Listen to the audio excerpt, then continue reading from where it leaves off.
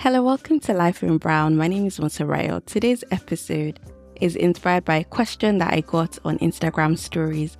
And the question was around how I balance creating content for this podcast as well as the podcast and book recommendations newsletter that I write. You can actually subscribe to that newsletter in the show notes. And I would love for you to subscribe to stay in touch. And so the question was, how do I balance creating content and with my full-time day job? I work in communications in higher education and also being a parent to a 2-year-old and all the other responsibilities that come with being an adult. So I started thinking about that question, and I remembered that in an earlier podcast episode that I did, I spoke to author Zainab Kwaswanzi, and she's also a product manager.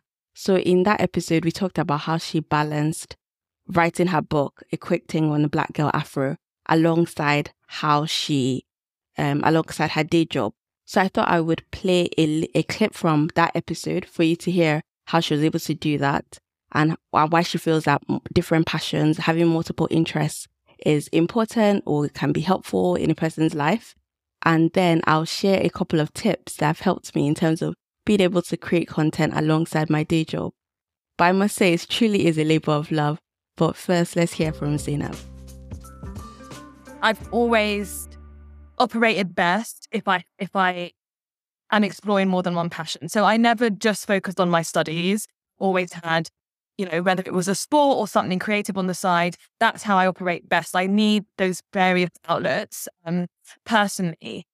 So what I would say to somebody is if you feel that you have particular passions, or even if you don't know, but there's areas you want to explore, it's never too late to do that. The main kind of, point I would raise is the issue is how you're able to manage more than one in a way that allows you to do them all to the best of your ability. And that's something I'm still working on now. I think with I've always had an interest in tech, and that's kind of the space I'm in at the moment. I'm also, very grateful that, particularly since COVID, it's a more flexible job. I'm working from home a lot of the time. My times they can be a little bit more flexible if I'm getting. And this happened in the past years when I was writing the book. I would work and then turn off my work laptop and open up my personal laptop and write. And I was able to do that because I wasn't commuting into the office, which was taking up 2 hours of my day.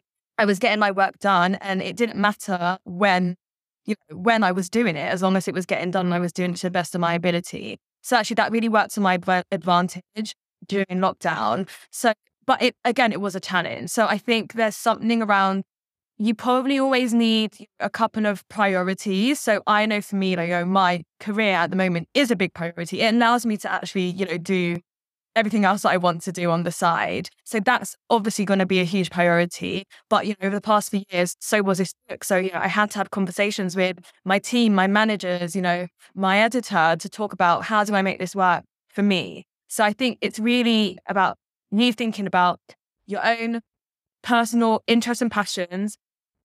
What is that prioritization for you in that moment in time? Because that will also change. And then what might you need to really allow you to do these things well? So is it additional support from others? Is it having a group of people around you? Is it actually dedicating specific time to specific activities, which did start to work for me? But it's definitely something I'm still working on, and it is a challenge. But I feel like life is too short to feel like you can only do one thing. If there are other things that interest you, you're only going to regret not trying them. So that's kind of the starts I have, and that's also why I eventually said yes to writing the book, because I just thought, what will I lose if I don't do it? I just won't have a challenge or a new adventure to embark on. Actually, let me just do it and see what happens. And if the book doesn't do well, that's fine. I'm sure millions of books every year don't do well, and those people they survived. So that's kind of, the approach I tried to take. Zainab mentioned how working remotely helped her, because she was saving time not commuting, she was able to then write her book. And that's something that's happened with me. I mainly work from home. I only go to the office like once or twice a month. So that way, in the mornings, I can wake up before my daughter and then I'm more productive in the morning. So I tend to do like editing or like writing or things like that. I tend to do that very early in the morning before I wake her up and get her ready and then start my job. So that's kind of how I've been able to balance it. So doing work in the morning, doing the like easy bits in the evening. So between 5 and 6, I finish work at 5. So she comes back at around 6. So I'll do a little bit between that 5 and 6. Sometimes I feel tired. So it's not every morning, every evening that I do work on podcasts. I try to take time for myself. And also some days I just don't feel like doing any work. Like I'm currently recording this podcast. It's currently around 9:45 in the evening after she's gone to bed because the house is quiet. So I try to like find when, depending on what I'm doing, I try to balance it. And then also I ask my husband, he usually helps with like watching her. So that way I'm able to do work on this podcast. So that's been mainly how. Also, because I tend to have guests most times. I try to have guests most times. So what I do is sometimes I record on Saturday mornings with my guests or in the evenings after work. And then usually I allocate mornings or evenings for editing. So that's kind of how I've been able to like balance it. And of course, some days I don't feel I don't feel like gingered to work on the podcast. So then I take breaks during those moments. And then the other thing that's helped is just working in seasons. So like with the podcast, I aim to just have 8 episodes every season. So that way I do that I'm factoring in breaks and I'm less likely to burn out. Even with the season, sometimes I still like have a lot of like deal with self-doubt with progressing with this podcast, but I keep going. So those are just like the few things that have helped. And also brainstorming ideas. I have a notes app on my phone. So when I'm like, oh, I'm stuck, I go and look at the list of ideas that I've written, like a brain dump that I had. And then I draw from that. And that's what helps with me managing my time. And so those are just my tips. Are there any things that have helped you with your like creative projects that you can share? Please, you can email me or message me on Instagram at lifeinbrown_, or you can email me at lifeinbrownpod@gmail.com. If you can send me a voice note and email it to me, and then I can possibly play it on the podcast in a future episode to help other listeners.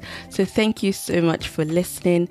If you've enjoyed the episode, please check. I spoke to Zainab earlier, and I'll put a link to the episode I had with Zainab where we talked about her book, The British Natural Hair Experience. I've been natural for a number of years, so I was very curious about her book, and I got to speak to her. She shares a lot about her writing process, but also things that can help you in like your own creative journey as well. So definitely check out my episode with Zainab Kwaswanzi. Thanks again, and I hope to speak to you on the next episode. Say bye. Bye. Ma. Ma.